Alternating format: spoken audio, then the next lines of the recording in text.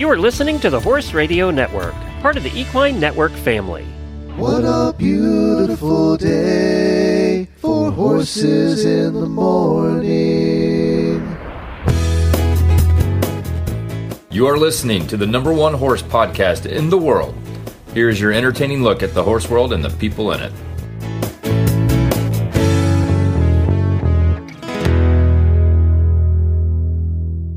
This is Coach Jen in Ocala, Florida.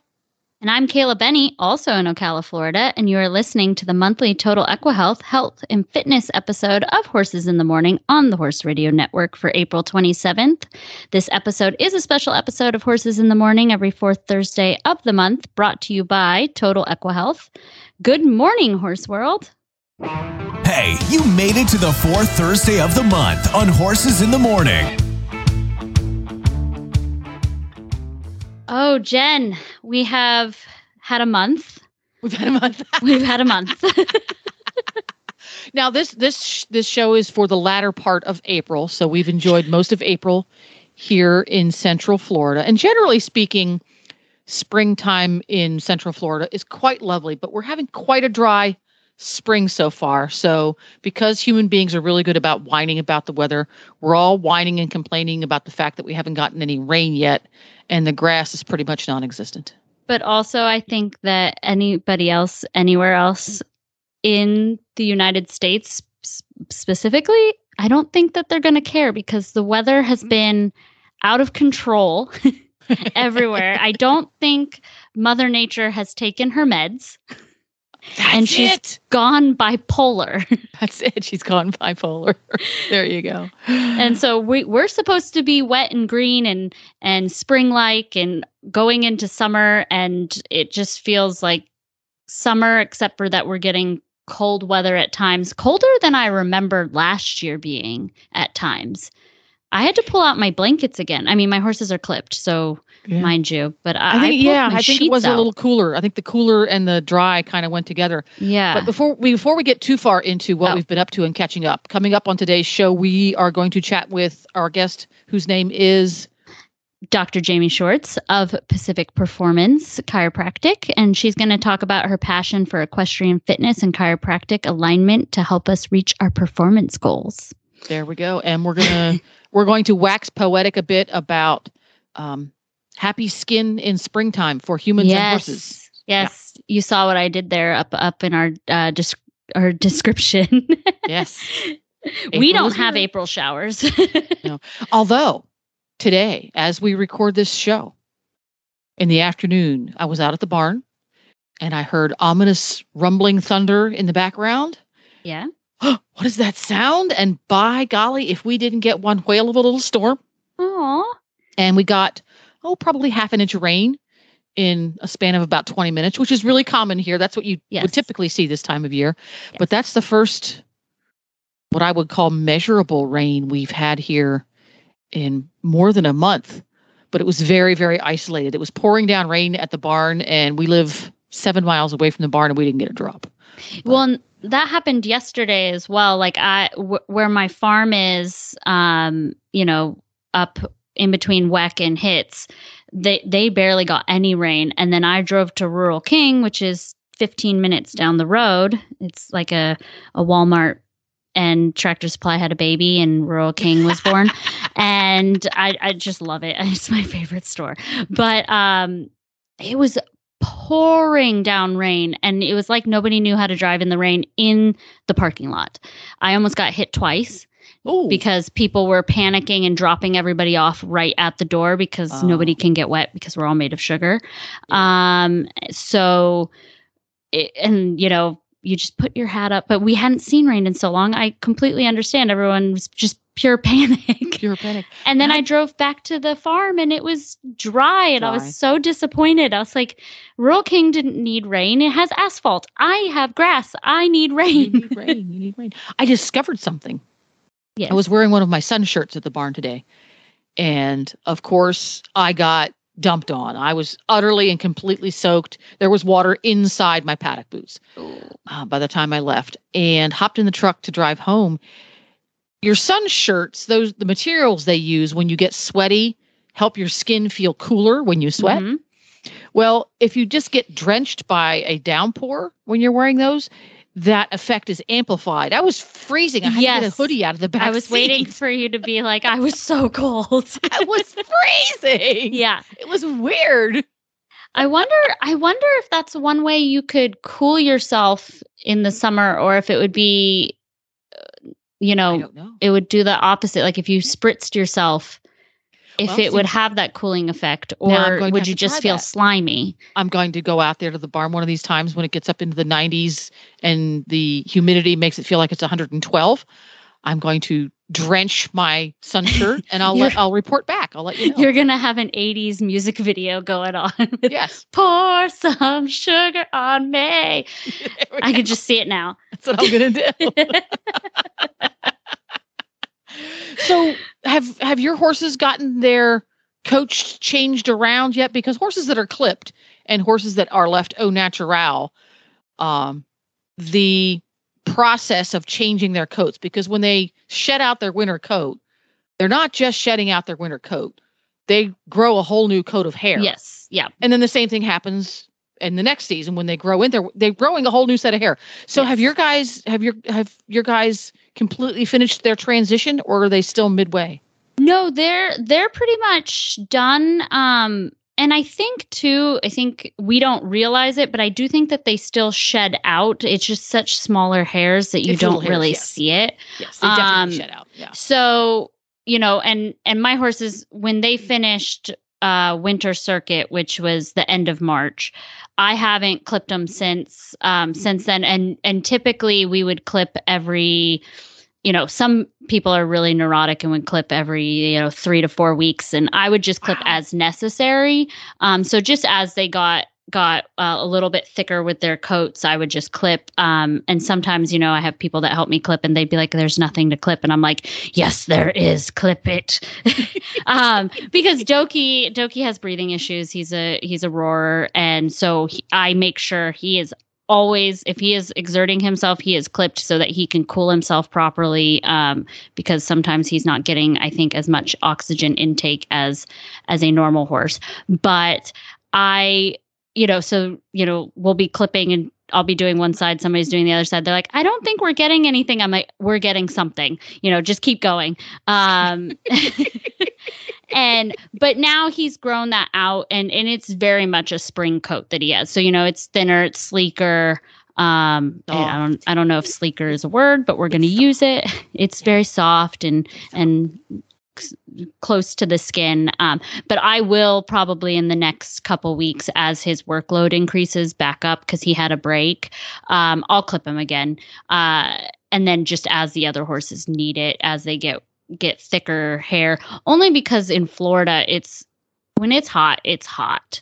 And I want them to be able to cool themselves, in a more it's unnatural, but just be the most efficient in the way they cool themselves. Because I do think if they overheat themselves enough times, and I know this isn't maybe scientifically proven, but I do think it helps spur maybe the idea of anhidrosis, because their body overheats and everything, all the mineral imbalances and everything that it creates and whatever. So I'm just super paranoid that you will stay as cool as you possibly can.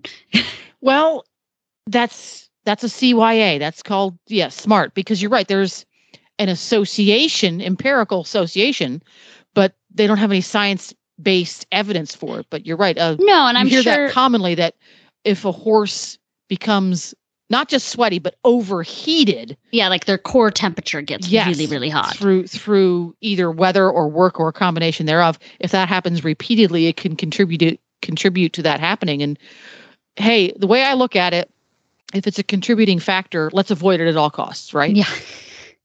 Well, and I'm sure there will be people that, also think the latter of their coat's there to protect them and to kind of keep the heat off of them.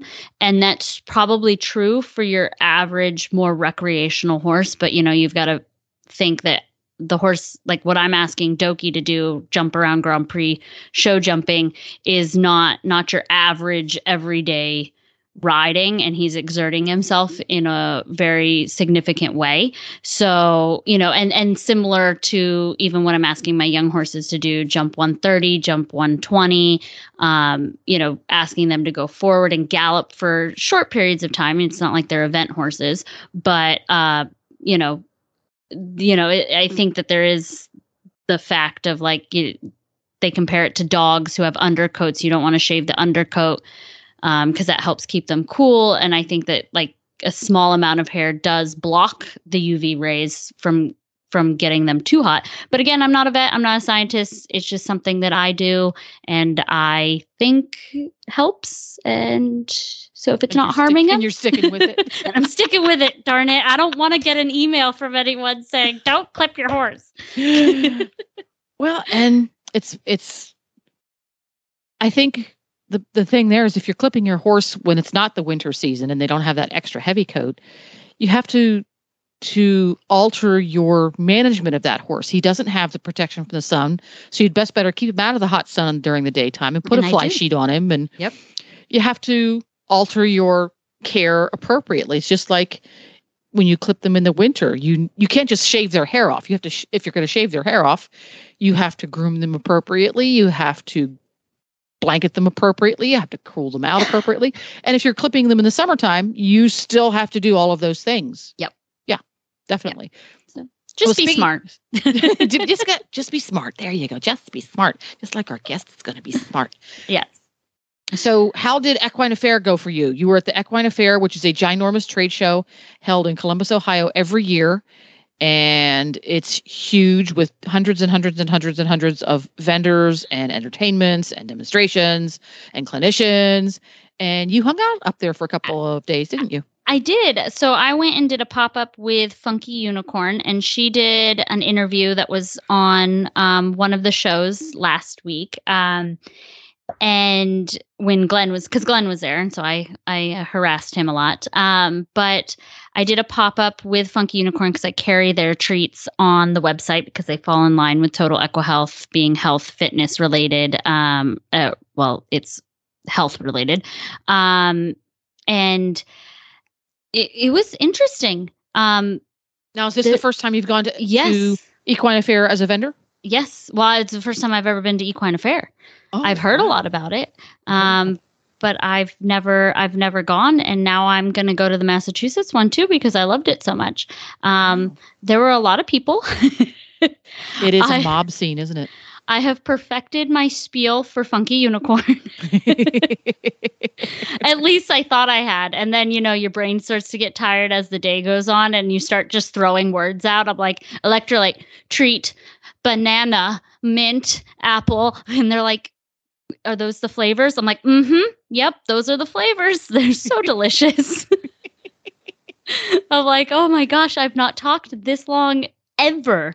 Yeah. It's exhausting, isn't it? It really is. I think riding horses is less exhausting than talking to people that much. But I enjoyed it, and I loved meeting. There were a bunch of auditors, a bunch. So that was really exciting to meet people, and then walk around as well, and see all the different types of vendors. And I mean, there was everything from Western wear to English wear to regular streetwear type things. You can buy everything from braid bands to horse trailers and everything in between. Yeah, it was wild. And the amount of people that came from everywhere, there were people from California, Colorado, Canada, which I guess Ohio's not that far from Canada, but it's closer than California. It is.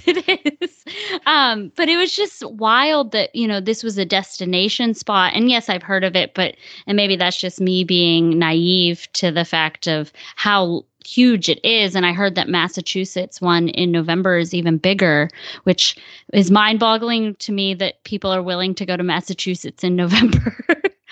But those Northerners, they're hardy. But that's why I'm in Florida now. So there you go.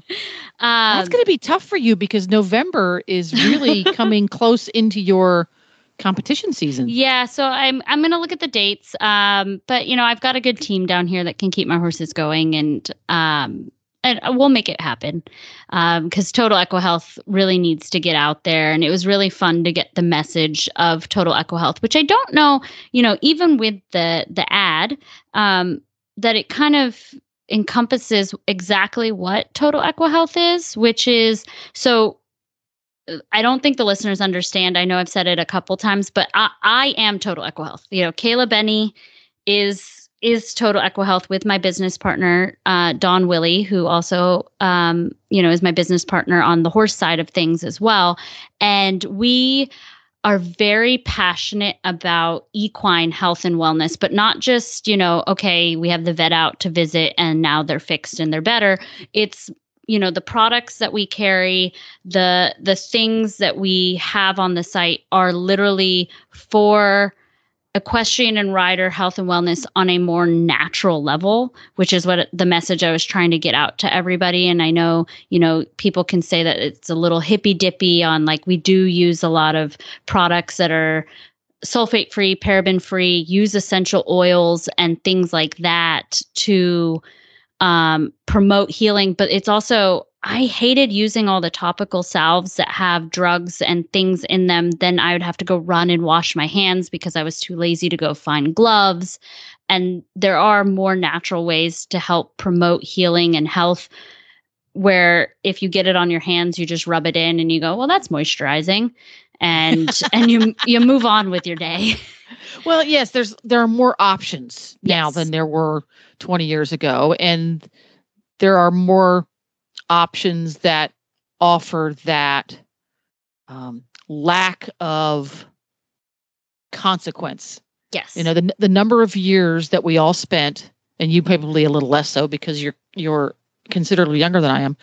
But I remember for years and years and years, 20, 30 years, get out the Furacin ointment, the yellow, thick, goopy stuff, slap it on the horses. We never washed our hands. Yeah. It just and then, 35 years later, I look at, oh, wait a minute, what was I doing? You're like, what is going on? Well, yeah, and there's other products out there that if people actually read the ingredients, and they do work, those products, but there's formaldehyde in these products. That's things that preserve dead bodies. Okay. Like, that's disgusting. Do you really need formaldehyde? Yeah, no. I mean, I'm sure there's a reason it's in there, but there are other ways to get the same effect, and not worry about what you're putting on your body, or getting nasty purple stains or blue stains all over your hand. And I mean, we already smell bad. We don't need to look like we came out of the barn. People already can smell us. We don't need to tell anybody. So, and a lot of the more natural products also smell really good, so there's that too. But even just, it was really cool to see that there were a lot more products on the market, even at the Equine Affair. I walked around and got a lot of business cards, and hopefully we'll be carrying more lines here soon. But the thing is, when we carry more lines, I will be testing all the products. And if I like them, then I carry them. So if I don't like and use them in my barn, I don't carry the product. So beware, those of you out there making these products, make sure they smell good. Otherwise, because I'm Kayla picky. At Total EquiHealth is not interested. If it's a great product and it smells nasty, she's just not going to have it. Yeah, I'm just not going to have it. I am very picky, and I'm the who's who. Apparently, no, I joke. I'm digressing, but and that was my biggest mission at the Equine Affair, was to, help promote Funky Unicorn. I loved the product. Actually, the more I talked about it, the more I loved it. And just so everyone knows, the Funky Unicorn electrolyte treats that were on the show, and I'm sure she said this, but they're made in a human pharmaceutical factory. So they're human grade ingredients. So I heard that and I was like, so we can eat these? And she goes, well, I'm not promoting it for human consumption. And I was like, but I could eat them, is what you're saying. And she's like, I'm not promoting them for human. I was like, okay. And I just popped them in my mouth. And the banana tastes like a salty runt, like the candy, the runts. So it's a salty banana, and it was not offensive, and it actually, 15 minutes later, I was like, I need a bottle of water. like a I need it right whole bottle of water. So it does its job. And, you know, and that's the whole idea behind Total EquiHealth. The products do their job and they're healthy. They promote health. They promote fitness in whatever capacity. And then we can live a longer, happier, maybe vet bill free or less vet bills There we go. life. No guarantees, but Prevention is better than cure, right? yes, There exactly. you go.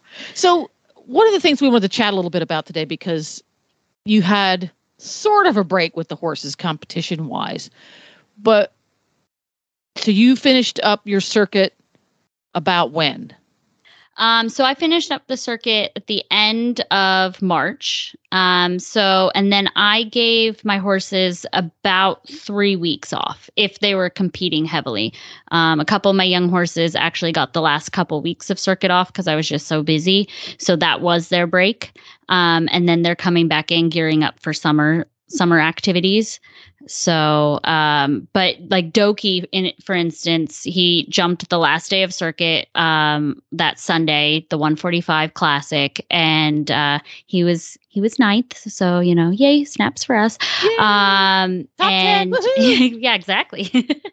And then he got 3 full weeks off. I'm lucky enough to have a horse gym treadmill. So he did still treadmill, but he did not see a saddle or a bridle for 3 weeks. He just lived in turnout and treadmilled, just to stay moving, just because he's so big. And I don't want him to completely let down, because with his breathing, I like his lungs to stay active and working, but on a less strenuous level than, you know, doing trot and canter sets and jumping and all of that sort of stuff. Yeah. So when you bring Doki back to work, he's kind of your first string horse. Yes. What is your process with him? What does that look like the first month or so you start bringing him back? So it's slow. Luckily, he's been treadmilling. So, you know, I hop on and I'll take him for hacks in the wooded area. And then I come out into the ring, just because it's better footing, and do some light trot sets, you know, start with a 5-minute trot set and then a walk for a little bit, and then maybe do another 5-minute trot set. And then I'll go for another hack, you know, so he's walking for, you know, 30, 40 minutes, and he did 10 minutes total of trotting. I'll do that for a couple days, and then incorporate some canter work in. And then he's just kind of back to flat work after that. You know, with him, I do a lot of balancing exercises. So a lot of counter canter, and, forwards and backs within the gait. So a lot of forward trot, back, you know, where he's trotting on the spot, and then forward again, big bursts, same in the canter work. And that'll be for, you know, 2 to 3 minutes, and then just normal trotting or cantering for a couple more minutes. And then working all the way up to back to his fitness level, which he'll do 3 10-minute trot sets. And then some light cantering if he needs to, with some counter canter mixed in, just for his balance, because working on his lead changes, because like I've said before, you know, him being so big, I don't stress the lead changes, but we try to just balance. And you'll actually hear later on in the interview with the chiropractor and the sports fitness side of things, working those side, like left and right side independently. So those counter canters and everything are really good for the horses to maintain strength and balance, you know, for short blips of time, and just building that up. That's also going to help him with his lead changes in the long run. So I do a lot of that, but I won't jump him for at least 2 weeks, bringing him back, if not closer to 3 weeks. And then I'll start jumping. Now for him, quote unquote, jumping is a little bit different. Like I'll still do cavalettis and like small jumps, but that's more, I'm doing flat work in between. And then we'll just canter over a rail or a cavaletti or a very, very low, you know, 2 foot, 2'3" jump, which to him is a cavaletti. So, 2'3" is almost to his knees. Yeah, exactly. But it's still below, so it's fine. Yeah. So he'll do a lot of that, and then we'll just slowly start jumping, some smaller fences, do some lines, some bounces, things like that. And then he'll be away again, probably mid to late May. I do it very, very slow. Some people bring the horses back a little bit quicker than that. And as his fitness grows, it could be shorter if I wanted it to be, but for me, I'm not showing till the summer. So I have all of, the end of April, May, and part of June before we start showing again. So I can take my time. But I will be doing, starting mid-May or even a little bit earlier, he'll start doing his canter sets again. So I treat him a little bit more like an event horse, and I do canter sets. I do them in the ring, so I'm not out in a field doing it, but our arena, you saw last night when I showed you at Glenn's birthday dinner. The arena is a similar size to a large paddock. No, that's a small pasture. It just happens to have footing in it. Yes. So we are spoiled. So I'll do canter sets in there. And so I'll probably do 3 3-minute canters and then work up to 3 5s. And then he'll do a 10-minute trot before and probably a 5-minute trot after that, is kind of his fitness regime. And then he'll go on a hack before and after as well, because he doesn't like being in the ring. So I try to do a lot of my stuff outside of the ring, and even if I can find good footing out, I'll trot him out of the ring, and then I just come in, do my canter sets, and then get off the ring again and go do my trot sets and stuff, out in a field or in the woods if the footing's good. So And I treat my other horses very similarly, but maybe they're not in as high of an intensity of the canter sets. I maybe don't time them, but they tell me, okay, so we're going to go forward. You're getting fatigued. We'll slow down for a little bit. Now we'll trot, walk, and then we'll do it again. And just try to prolong each time. It's like reading your own body, right? So you guys, when we work out, we push ourselves, we try to meet the timer. Maybe we physically can't, so we stop, but then the next time we can get a little bit closer, is how I treat my other horses. I'm just a little bit more intense with Doki because of his breathing, that I really want to train his lungs to expand and contract and get the airway up without completely fatiguing him. And I just slowly build on that. And then we do some other things, like he has a nebulizer that he uses to help, return the oxygen or keep the airway healthy for him. We're a bit extra when it comes to him. He jumps and does all of his canter sets in a flare strip so that it opens up his nasal passage and gets all the air that it can into there. I do a lot of extra stuff. Oh, it's because Doki's special. Because he is special. And he will tell you. He's like, I'm the center of the world. It spins around me.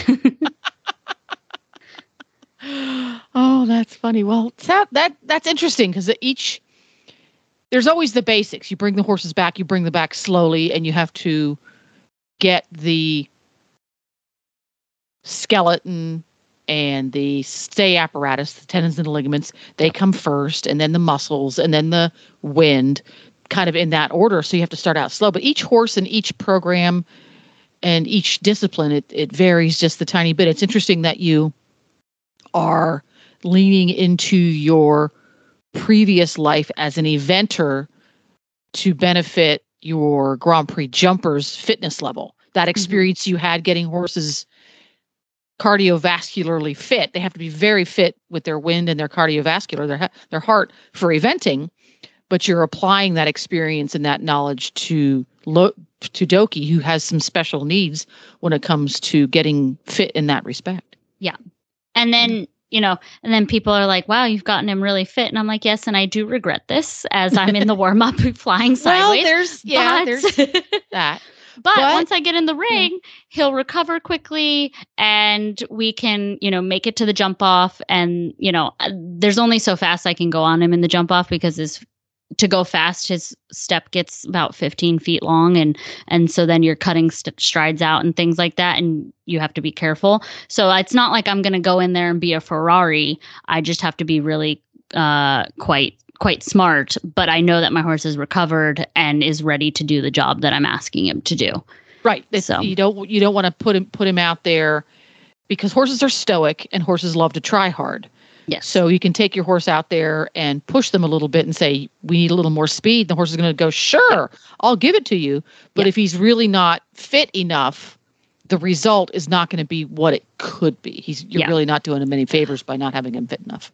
Well, and jumpers, as a whole, they need short bursts of energy, right? So even my young horse, I'll do those short bursts of really forward and then coming back and then really forward. And like my younger horse, Kensington, who I don't talk about enough on here, he's, 8 and jumping around the 130s and stuff, but he's fast, but he needs the short bursts, and I don't need him super duper fit because that horse would buck me off in a heartbeat, and not because he's mean, just because he's very flamboyant and he would get very excited. So, I don't treat him like an event horse. I treat him like a jumper, and we do those short bursts of forward and back. And, he does a lot of trotting and he's fit and he treadmills and he does all the things, but maybe not as long. It's not a long and slow process. It's more of a burst of cardiovascular and having his lungs open up, but he doesn't need that long, like let's pull all the oxygen through and all of that sort of stuff. So earlier in the show, we alluded to April showers and getting tons of rain. And I suspect there is some part of the country right now that is just getting torrential rain on a daily basis. And it really sucks when you have horses and you get torrential rain on a daily basis, because invariably their skin turns to fungicidal crap. And I heard that Total EquiHealth has something that wants to address that. Yeah. So our Total EquiHealth EquiDo moment today is the H3 oil. And I talked a lot about it at the Equine Affair. It's a newer product. I have talked about their super white cream that they have, but it's all stems from the core product, the H3 oil, which is the herbal healing oil. So it's an all herbal healing oil that heals cuts, scrapes, greasy heel, dew poisoning. It clears up and prevents scratches. And it's literally, so I equate it to, do you remember, Jen, My Big Fat Greek Wedding? Yes. Like not my personal Big Fat Greek Wedding, but the movie. And the father who loved Windex and Windex cured everything. Yes. H3 oil is my Windex. So I have it I joke, but I was telling the manufacturer, the lady who makes it, it's small batch made, in the US, actually in Maryland. And I was telling her, I was like, this is my Windex. And if you could make it in a spray bottle, that would be fantastic. And she went and she made it in a spray bottle. And I'm just so excited. No, really? Because now I can literally spray it on everything. So it's handcrafted and blended in small batches. It contains a highly effective all herbal, or it's organic herbal blended oil with coconut, avocado, and olive oil. So it's actually nourishing, and it promotes skin health and hair regrowth. But the oil that's in it is antibacterial, antifungal, and anti-inflammatory properties with rosemary and thyme. It contains 0 tea tree oil, 0 lavender, 0 mineral oil, no petroleum distillates, no chemicals, no added preservatives. So if you get it on your skin, I usually just rub it on my hands because it is an oil, so it does get a little bit everywhere. But what's nice about it, Jen, is if you spray it on the horse, or it does come in a twist off, which is easier to apply because it also combats thrush and things like that. So you can take the twist, and you can take the twist off and and just use it where, since it's an oil, it fills in all the cracks. You just put it, under the, like around the frog, and it'll seep in. And they actually found that a lot of the, the cracks in the hooves and stuff, and then the bacteria gets in, you can paint it on the hoof. So she came up with the hoof formula with a paintbrush and everything, and you put it on the hooves, and it helps close up those cracks and promotes healthy hoof growth and a harder sole. So if you're putting on the sole, but yet it still stays nourishing, so it's not going to dry it out and crack it, and you're not getting the nasty formaldehydes from similar products on the market and things like that. So, but if you get it on your skin, you just rub it in. It's coconut oil, avocado oil, and it nourishes, keeps your hands soft. Like, you're not running to the sink and like, oh my God, I got to get this off my hands. Yeah. The whole process of many products that we put on hooves, particularly on the bottom of their hoof for things like thrush, it kills the thrush. Yep. But it's really not doing any favors to the tissues around the thrush. Correct. This is a great alternative if you want to get rid of the thrush, but still take good care of the tissue surrounding the thrush. That's a good idea. I like that. Yeah. And now, is the H3 oil also good for the outside of their foot, or is there different products? Yes. No, it's good for the outside of the hoof as well. So, and there's a lot of, on her Instagram page, which I think is H3 oil, on the Instagram, she has a lot of before and afters for the hooves, for like dew poisoning on the nose, and scratches and stuff like that I don't particularly share all the time on Total EquiHealth's page, just because they're kind of nasty looking. But the after pictures are really spectacular because it's all clear and everything. But she puts it on the outside of the hoof. She puts it on the soles. You can put it anywhere on the body. So like for the rain rot, the nastiness, you can put a blanket over it. It's not going to get everywhere. It's not going to stain things. And we actually found that with the oil, because of the blend that she makes, it brings all the scurf and all the nastiness off onto the tips of the hair, so you can wipe it off and everything. Yeah. But it actually doesn't encourage things to stick to it. So like the reason she made it, so just to put it in perspective, and I've actually had the lady on when it was a sales and breeding episode on Horses in the Morning, Becky Davis, and they have the largest thoroughbred breeding farm in Maryland, and her father is a veterinarian, and her daughter specializes in Chinese medicine. So they actually all got together. She's the mastermind, but she picked their brains on a few things. And they were using it on the breeding farm because they don't have time to bring all these horses in. I mean, she's got like 90 head out there at times and things like that. So all the brood mares, are sitting out in the wet, dry, just kind of manifesting all this skin funk. And they started treating with this oil, and so they're out there, they can't be properly washed all the time. You go out and treat with the oil, the dirt doesn't stick to it as they roll and things like that, but it's pulling the other dirt off of the hair so you can wipe it off.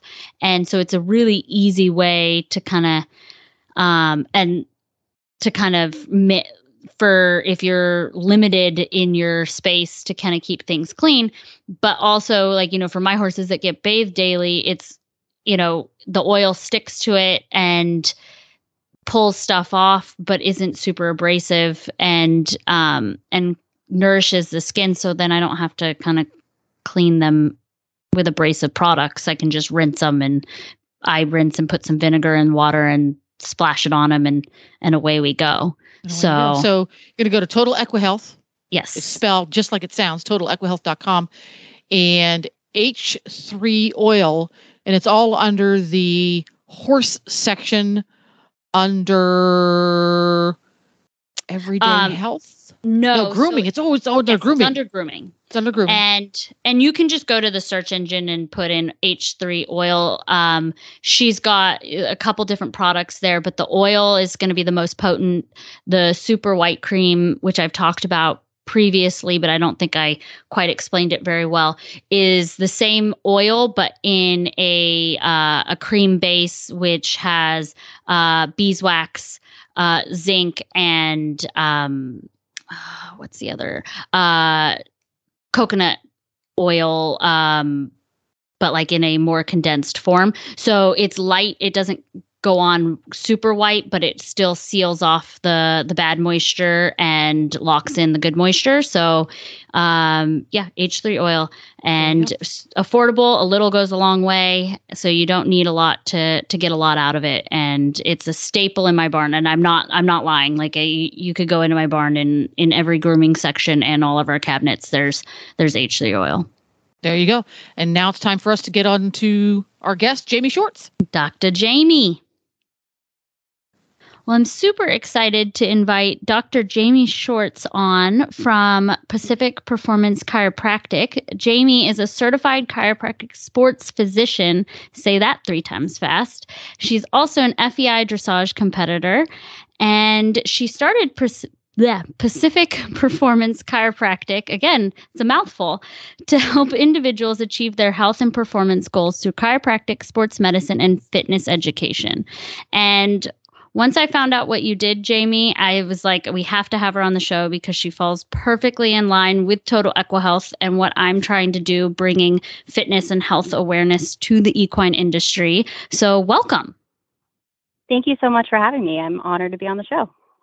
So I saw a short clip that you had shared on Facebook. Well, it's not a short clip. It's a 45-minute workout session, which was very intriguing. And I'm about to go do it right after we record this podcast because I thought it was really interesting. Also having your background being chiropractic, sports medicine, along with the fitness education. So can you tell us a little bit about your philosophy and like why you kind of came up with these programs? Yeah, so there are a lot of things for riders specifically that are pretty different from any other athlete. And that's something I've found going through my education. I've had a lot of training in general rehab and sports rehab, but riders have issues that are unlike pretty much any other athlete. I sure can't think of any other sport where you're using predominantly the inside of your legs all the time. Yep. As I call them, the don't fall off the horse muscles. Yes. And really, there's no other sport where we're seeing that's the adductors of the legs are that muscle group. And that alone can cause a lot of imbalances within the body, both for general physical health, but also for riding performance. So I can get a little bit more into the technical side of that if you would like. But honestly, that in itself plays a huge role in when I'm designing these workouts or even when I'm working with a client one-on-one and addressing specific imbalances. That's something that really plays a big part in rider physiology. And so that forms a lot of the basis of when I'm designing those workouts. And then, of course, core is a huge part of rider fitness, especially for dressage riders. And so that incorporates in, but a lot of times in a different way than one would normally think. We're not doing a lot of sit-ups. It's not a very functional movement. A lot of the core movements that are within the general fitness industry for more of like an aesthetic purpose are not necessarily super functional ways of using the core. When you're sitting on a horse, there's no movement you're doing that emulates the muscles that you'd use doing a crunch on the ground. And so, those two things, using the core functionally, which does involve a lot of breathing. Breathing is a huge part of any sort of fitness program to both protect the spine and to use the body in a really functional way. And then designing exercises that address and correct some of those functional imbalances from just the nature of riding. Let's be real. Our bodies were not designed to sit in a saddle and on a horse in the same way that our horses really weren't designed to do the things that we ask of them. Yep. And so there's a lot of things that we can be doing outside of riding to both prolong our health and fitness and performance and perform better while we're at it. Now, so can you describe, kind of go back to the imbalances for a minute? In layman's terms, what are the most common imbalances you would see if a rider came to you? Sure. So the adductors I mentioned, those are the muscles on the inside of our legs. So we're using those a lot as riders. This is going to get a little bit technical, but I'm going to try to keep it. I love it. We're nerds here, so keep going. Awesome. There is a process in the body called reciprocal inhibition. So basically what that means is if you're contracting a muscle, let's use the arm for an example. If you're contracting the flexors of your arm to do like a bicep curl, there's a neurological process that's telling the opposite muscles to relax. If we were to be contracting the bicep and the tricep at the same time, the arm would not flex. So that process is happening anytime you're using opposing muscles. So when we're riding, we're using our adductors constantly and for long periods of time. Again, there are very few sports where you're kind of maintaining a sustained posture for half hour, 45 minutes, however long you're riding. Yep. And so we're using those adductors both more than you would expect and a lot more often, which is turning off the muscles that oppose that, which would be abduction of the leg. Now, the muscles that are primarily doing abduction of the leg is our gluteus medius muscle, which is a huge pelvic stabilizer muscle. So if you're standing and you stand on one leg, the role of the gluteus medius is to keep your pelvis level. So if you're moving the leg, it pulls the leg away from midline, like you're pulling your leg sideways in the air. But if you're standing, if you're stationary, its job is to stabilize the pelvis. And so the gluteus medius also plays a huge role in riding. If we're, say, riding a half pass or just trotting down the long side trying to sit straight, it's really important for that gluteus medius to keep our pelvis stable so we're not collapsing, we're not, sitting crooked on the horse. Right, telling the horse to do something that we're not meaning to tell them to do. Right, exactly. But because we're always using those adductors, we're kind of fighting our neurology in a sense that the neurology is saying, turn that muscle off, but we're saying, no, we actually need to use it. Yep. And so that's a huge one. And there's another big word, neuroplasticity, is basically kind of the use it or lose it principle. If you're using a neurological circuit often, you're going to strengthen that circuit. It's why if you are right-handed, you break your right hand and you have to start riding with your left hand, it does get better over time because the connection between the brain and that part of the body gets stronger the more you use it.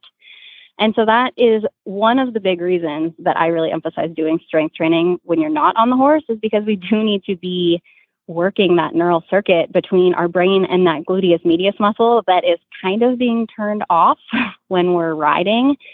And the best way to do that, if you look up online, you look up gluteus medius exercises, Dig will tell you to do the clamshell exercise. It does technically work that muscle, but again, like doing a sit-up, the clamshell exercises are not a very functional movement from the gluteus medius. I don't know if you know what that exercise is. Yeah, I've seen it before, where you basically, you kind of put your feet together, right? And then your legs go, it kind of makes the shape of a clam. Exactly. You pull your knees apart and technically that is, the movement the gluteus medius is doing. But again, that's not a movement we're really doing when we're riding. It's not actually stabilizing the pelvis. It's just, it's acting as a mover, which is really not the primary role of the gluteus medius. Its role as a stabilizer. Right. So the best way that the research has shown to actually work on gluteus medius as a stabilizer is single leg exercises. So you'll probably notice from that workout, there's a lot of single leg movements. I did. That involve having to stabilize the pelvis. It spoke to my heart. I was like, oh yes, because we've talked on the podcast previously, I've talked about, working each side independently and building those stabilizing muscles. So like you speak to my soul right now. So I'm just like smiling over here. I'm like, this is amazing. Well, that's great. You're already doing all the things you need to do then. But yeah, so that's one of the big things that does definitely come in. And it's probably different than a lot of other rider workout programs, is because a lot of chiropractic is studying the neurology. And as soon as I start hearing about that reciprocal inhibition, I'm like, man, the things that we're doing when we're riding kind of counteract what we need to be doing for our riding performance. So yeah, that's that. Hopefully that answered that question. Yeah, no, it's really interesting. Now, do you, as a chiropractor, and you're seeing a lot of equestrians, what are some of the most common imbalances, like skeletal wise? So we've talked about muscle, but like also, or I guess where are the most problematic areas that you see? I know where mine are as a rider, and I'm interested to know if that's like a common. I'm more comparing myself right now. Sure. So as far as restrictions go, from a chiropractic perspective, definitely see a lot in the pelvis. Again, all of these muscle imbalances that we're talking about in the legs, all these muscles connect to the pelvis. So you really can't separate the function of the muscles and the imbalance in the muscles from the joints that they're controlling. And so, it's natural that we do see a lot of pelvic alignments. Now, whether I can say that that's just because they're riders or because it's 2023 and the way that we live in 2023 is honestly kind of hard to say. Yeah. Because, sitting a lot, walking in shoes with heels on them, which I don't mean high heels, but like even riding boots have like close to an inch heel on them, or even tennis shoes have like, a couple, like usually 12 or so millimeters between the heel and the toe. All of these things are changing the mechanics of really how our bodies were evolved to function. And pelvis is a really big area. I will say, when I'm adjusting people, particularly riders, I adjust the pelvis a lot more than I adjust the lumbar spine, the low back. Mm-hmm. And I think, the lumbar area is supposed to be a very stable area of the body. And the pelvis, actually, they used to think that the pelvis fuses, the SI joints fuse. And it turns out they definitely don't. We want those to move. But if they're not moving through their full range of motion, they are not sending feedback about kind of where the body is in space. So every joint, and the SI joint is a huge one for it, is sending feedback to the brain about where it is in space, essentially. So if the joint's not moving through its proper range of motion, you're not getting that feedback, and essentially the brain doesn't really know what's going on. Those little sensors in the muscles surrounding the joint are kind of the eyes of the nervous system, if you will. It gets its proprioception, if you know what that word is. Yep. We've talked about that. Okay, perfect. And so the pelvis is kind of where I always start, obviously looking at the entire body, but that is definitely a big area where you can see big changes throughout the whole body just by getting the SI joints aligned and moving throughout their full range of motion properly. And that goes for horses too. I'm currently doing animal chiropractic training, so that's huge in horses as well. I love it though. I love that because it does correlate. And so for you to be able to adjust the horse and adjust the rider would be huge, because then you can see where alignments, like I'm more, so what I was saying when I was comparing myself is like, I find that my SI area, like in my pelvis and my hips go out a lot more. And I can tell when start having difficulties, I actually get my horse adjusted and then I get myself adjusted, because usually his SI and his lower like parts are a little out. And so it's kind of like the chicken and the egg. Did I start going out and I pushed him out, or did he start going out and he pushed me out? But regardless, we start pushing each other. And so I try to realign us at the same time so that, we slowly deteriorate together. No, that's a really, really good way of looking at it, for sure. I mean, again, this is probably the only sport where you're so directly tied physically with another being, let alone an animal. Yeah. But you really, I mean, your pelvis is sitting directly on their back. Yeah. It's very intimate as far as the physiology there. You kind of are functioning as one. So certainly you see the horse and rider's imbalances often reflect each other. Now, speaking of pelvises, do you, and I maybe this isn't a question directly related to what we're talking, but do you ever see damage? Do you ever talk to your patients about pelvic floor health? And it is definitely related. Okay. No doubt. Okay. Honestly, it is not my specialty, but I definitely would talk to them about the importance of seeing somebody who it is their specialty. Yeah. I have a 15-month-old son, and when I was pregnant, I was seeing a pelvic floor PT, and it was huge for both, the pregnancy and birth process, but also the things that I learned there as far as recovering. And so much of what I learned, I'm like, this is not pregnancy specific. This is very related to what we're doing, working with the SI joints. And, it's just because they're muscles that we can't feel on the outside, like a bicep or a quadricep, doesn't mean that they're not equally as, if not more important. I mean, they're literally holding up all of your organs, plus sitting in the saddle. The way that we're using our pelvises, again, is not really how they were designed to be used. Yeah. So absolutely, that's essential for anyone who's maybe not improving with more conventional ways of care, or just for somebody who wants to be, optimal health. Yeah. It's pelvic floor PT is life-changing for sure. And do you think, so I'm still kind of learning about the pelvic floor and all of that, but that all correlates to the core. So like if you're training all of it encompassing, you should be able to have a very steady center of balance. Yeah. And the way that, I talk a little bit about it in that workout, but I could go on for hours about using the core in a way that supports the spine and is healthy for the pelvic floor. Mm-hmm. Again, this is kind of another rabbit hole, but the way particularly that women have learned to breathe, societally, we want to suck in our stomachs, look as thin as possible. And then you get on a horse and it's shoulders back, chest out, and it flares our ribs up in a way that is very not functional for the diaphragm. So the diaphragm and the pelvic floor are basically, parallel with one another, and together they control the pressure in the abdomen. So if we're not using our diaphragm properly, it's not translating the pressure of our breath to our pelvic floor properly. And it's all, everything's related in the body, right?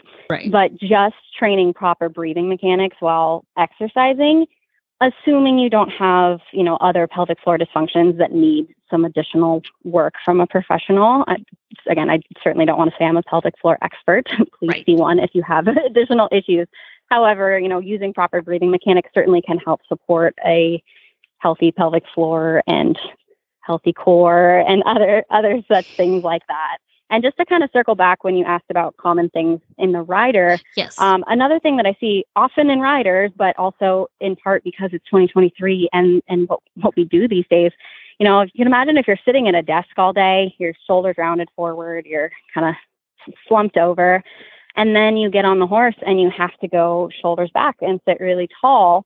We don't necessarily have that shoulder mobility. We've got those adhesions built up from that poor posture all day. And so again, that's where that rib flare comes in, where the instead of being able to just bring the shoulders back, the entire upper rib cage kind of comes up, and you can kind of, like if you put your hands on your rib cage, feel those ribs kind of flare out in front of you. And not only is that, poor for breathing mechanics, poor for pelvic health, but it also puts the core at a stretch. The whole front of the core is now at extension, and the low back is also at extension. You got hyperlordosis or an extra curve in the low back. And so, that's, I think riders in particular get a lot of that because we are kind of drilled in good posture, which is great if we have the mobility to get to that. But that's sometimes where chiropractically it's like, hey, we can actually make a difference getting some of those restrictions moving again. And then with proper rehab and exercises and whatnot, maintain that mobility for both health and for riding performance. And that's actually super interesting. I'm like taking notes over here. I'm like, okay, so what are some, you mentioned like crunches and things like that are not ideal for what we're trying to get out of our core stability. What are some exercises that, it's really hard. Your video is great, and I'm going to put a link to it in our show notes, but can you describe a few exercises briefly for some of the listeners? Sure. Yeah. So any of those single leg exercises, when done with proper breathing mechanics, which is really kind of keeping that rib cage dropped, breathing into the belly. And then once you have that air kind of traveling to the belly, then starting to activate the core and try to do what's called 360 breathing. So basically when you breathe in, you want to feel the air expand everywhere from your belly to your sides to your back. And when I first instruct people to do this, they're like, I don't understand. How do I get my breath to go to my back? And then they start trying to breathe into their chest again. And so it does take a little bit of practice. So kind of putting your hand on your belly versus your chest and feeling that air really traveling all the way down, visualizing the diaphragm at the bottom of the ribs, expanding into the abdomen, and then figuring out how to activate those core muscles in a way that that breath travels around the entire spine. So the core is more than just the abs, obviously. And there are actually no muscles in the front of the spine that support the spine. The only thing that puts pressure on our spine from the front to stabilize it is the pressure in our abdomen. So if we're not properly pressurizing our abdomen through the activation of our core, it really can destabilize the core and create a lot of issues as far as, low back pain and other functional issues. You see degeneration over time. So really working on that breathing mechanic. And then once you understand how to pressurize your abdomen, doing that throughout all of the exercises. So if you had 0 hours a day to do any core exercises, but you breathed properly all the time, and especially while exercising, but even like sitting at work, honestly, and working on that 360 breathing, that's the most functional way, because you are breathing all hours of the day. If you're breathing properly, you are doing an ab workout all hours of the day, which is great. So that's great news for people who don't have a lot of spare time. You can work out while you're working. Exactly. And it actually relaxes you too. It's really good for your hormones and everything else to have proper breathing mechanics. So as far as, specific ab workouts, because I know people really like to do ab workouts too, planks are great. Again, planking with proper breathing mechanics. If you arch the low back, if you have your butt way in the air, if it hurts, it's not helping you. So if you're breathing with proper mechanics, planks can be really good. Doing planks where if you want to make it more challenging, where you lift one foot, lift one hand, lift opposite arm, opposite leg, anything that's involved keeping your pelvis level and your core stable while breathing and while kind of destabilizing yourself is going to be applicable to riding, because, we are on a moving being who may or may not jump sideways at any moment. And we need to stay stable in ourselves. Yep. So those are really good. And then even, going kind of the other direction of an easier version, bird dogs are a really good exercise. They're one of the first ones that you recommend as far as a low back rehab, because you are moving your extremities off of midline while keeping the core stable. So again, breathing through that. Dead bug is another one where you're dead bugs are my favorite. Yes. Dead bugs are awesome. Again, both for low back rehab and just general fitness. But yeah, anything for riding where you're kind of keeping your core stable and moving other things off of it is going to be the most beneficial as far as a core targeted exercise. This is super fascinating. Where can people find you? So if they want to, go find your videos, I'm going to share the one that you specifically shared on that Facebook group. But sell us all of your socials, everything, so that people can find you. I am working on building my online presence. I'm a one-woman shop who's a horse trainer, a new mom, and a chiropractor. So I'm working on it. Oh my gosh. But I do have a website, which is pacificperformancechiro.com. I do have a blog on that where I've been working on updating the content, on having some relevant topics for riders. And then Instagram is probably where I post the most. That's at Pacific Performance Chiro. My personal Instagram, if you're interested in my pictures of my horse or my wild son, is at Jamie K. Shorts, JamiekShortz. And I am on Facebook as Jamie Shorts.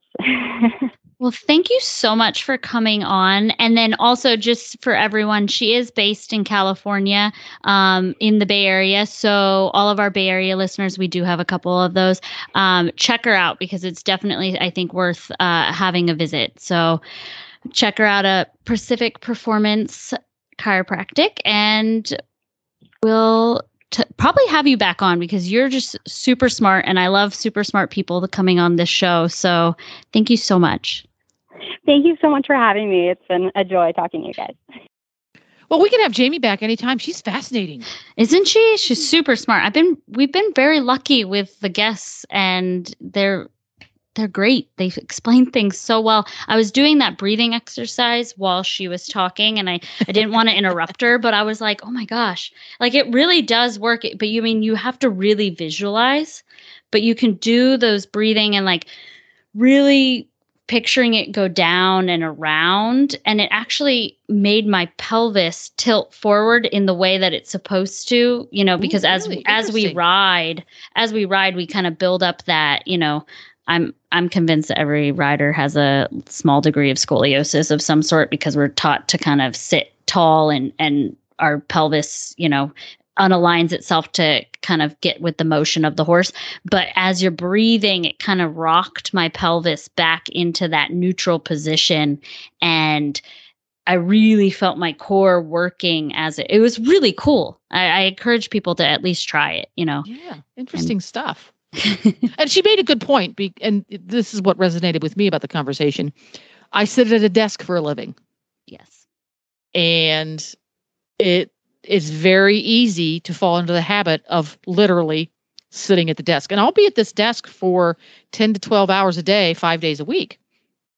So I have to work very hard to force myself to use the standing feature of my desk. So I'm standing up and to move around Glen's much better about this, and to get up and move around the house. So we'll each take 5 or 10 minutes and go do housework or go out and work in the backyard or walk around the block or something just to move, because that extended period of stillness is so bad for you. It's like a horse who has to stand in a stall. And some horses, when they stand in their stall, they move about. They walk around, they stir the bedding and make a mess. They fight with their neighbor. And some horses are in their stalls, basically just stand there. Yep. And that is so bad for them too.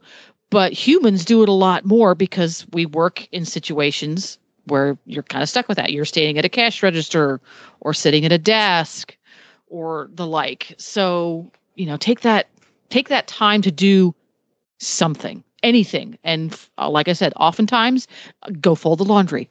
At least it's up, it's moving around. It's something. Well, and even, and I don't know how it would work with an office chair, but one of the chiropractors that I go to from time to time has this seat that you put on a chair and you can 360 roll it around.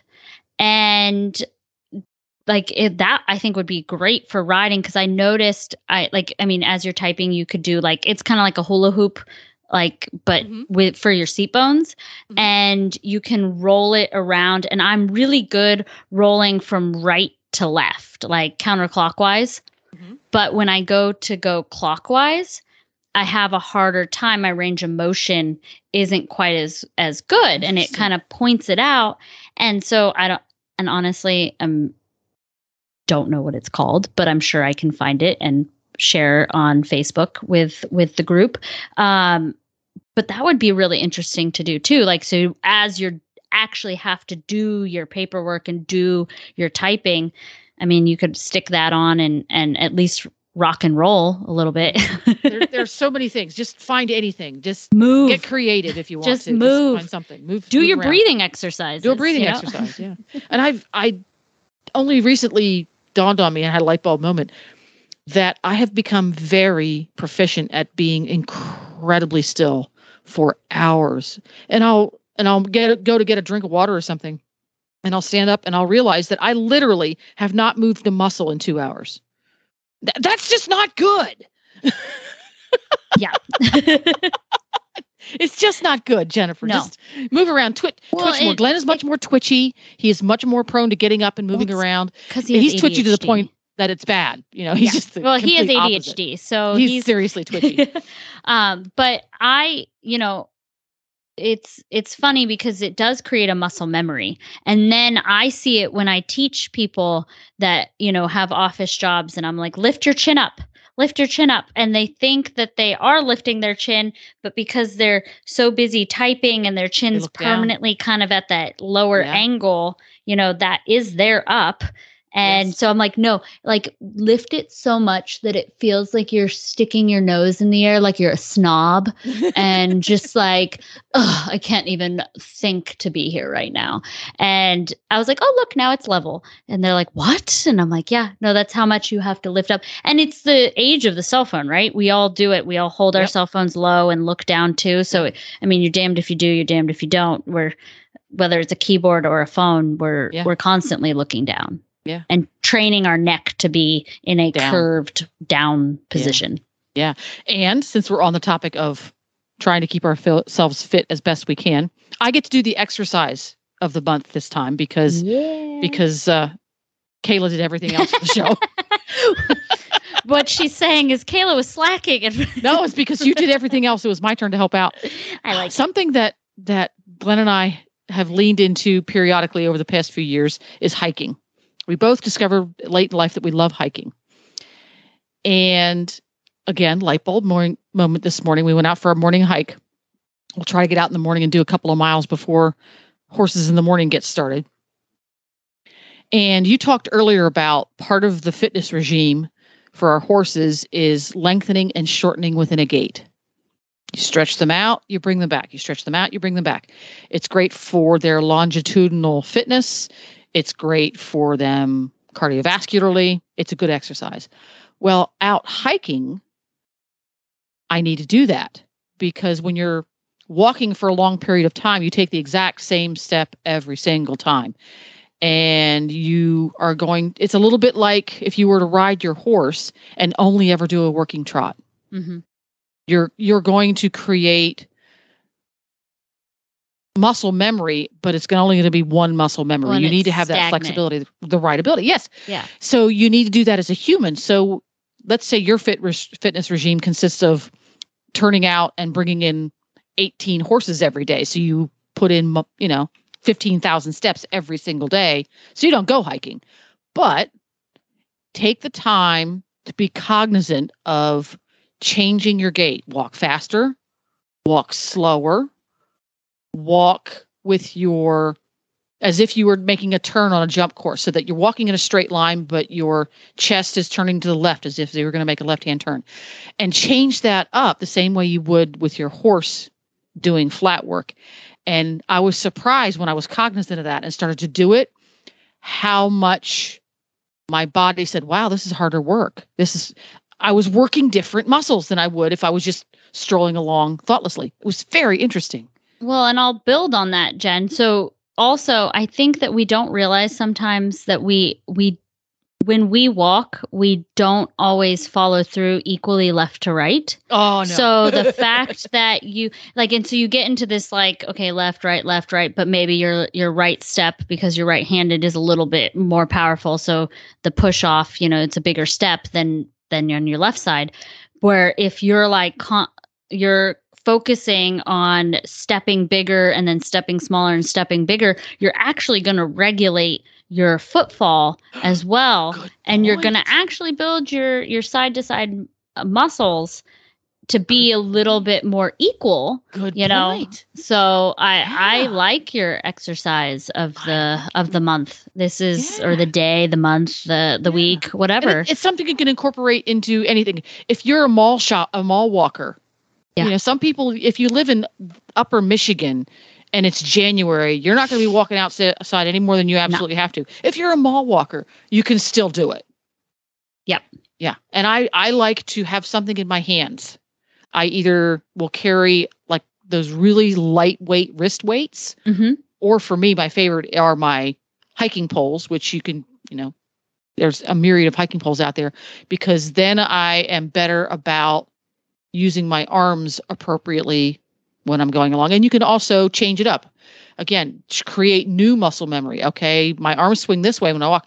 Oh, let's reverse it and swing them the opposite direction of what I normally do. You're creating a new neural pattern in your brain. Yeah. New neural pattern. There we go. Well, I'm going to hang it up there. I'll talk all day long about our exercise. We're so nerdy. I could talk about this all day. Yeah. So when people want to stalk you appropriately, Kayla, online, where are they going to find you? So they can find me on Facebook, Kayla Benny, on Instagram at Selcouth Sport Horses is probably where I share the most. I have a Selcouth Sport Horses Facebook page as well. That's where you'll find all my riding information, a lot of videos of Doki and Kensington and all the other horses that I have the pleasure of showing. TotalEquiHealth.com. For Total EquiHealth, we've got a TikTok, Instagram, and Facebook page. I also have my personal TikTok page, which is very embarrassing, Kayla Benny. And you can find the links to today's guests and show notes at horsesinthemorning.com. And you can follow Horses in the Morning on Facebook. Just search Horses in the Morning. And thank you to Total EquiHealth. Visit Total EquiHealth at totalequihealth.com. That's EQUI health.com. And remember, riding like life doesn't need to be perfect to be wonderful. Give your horse a pat after every ride.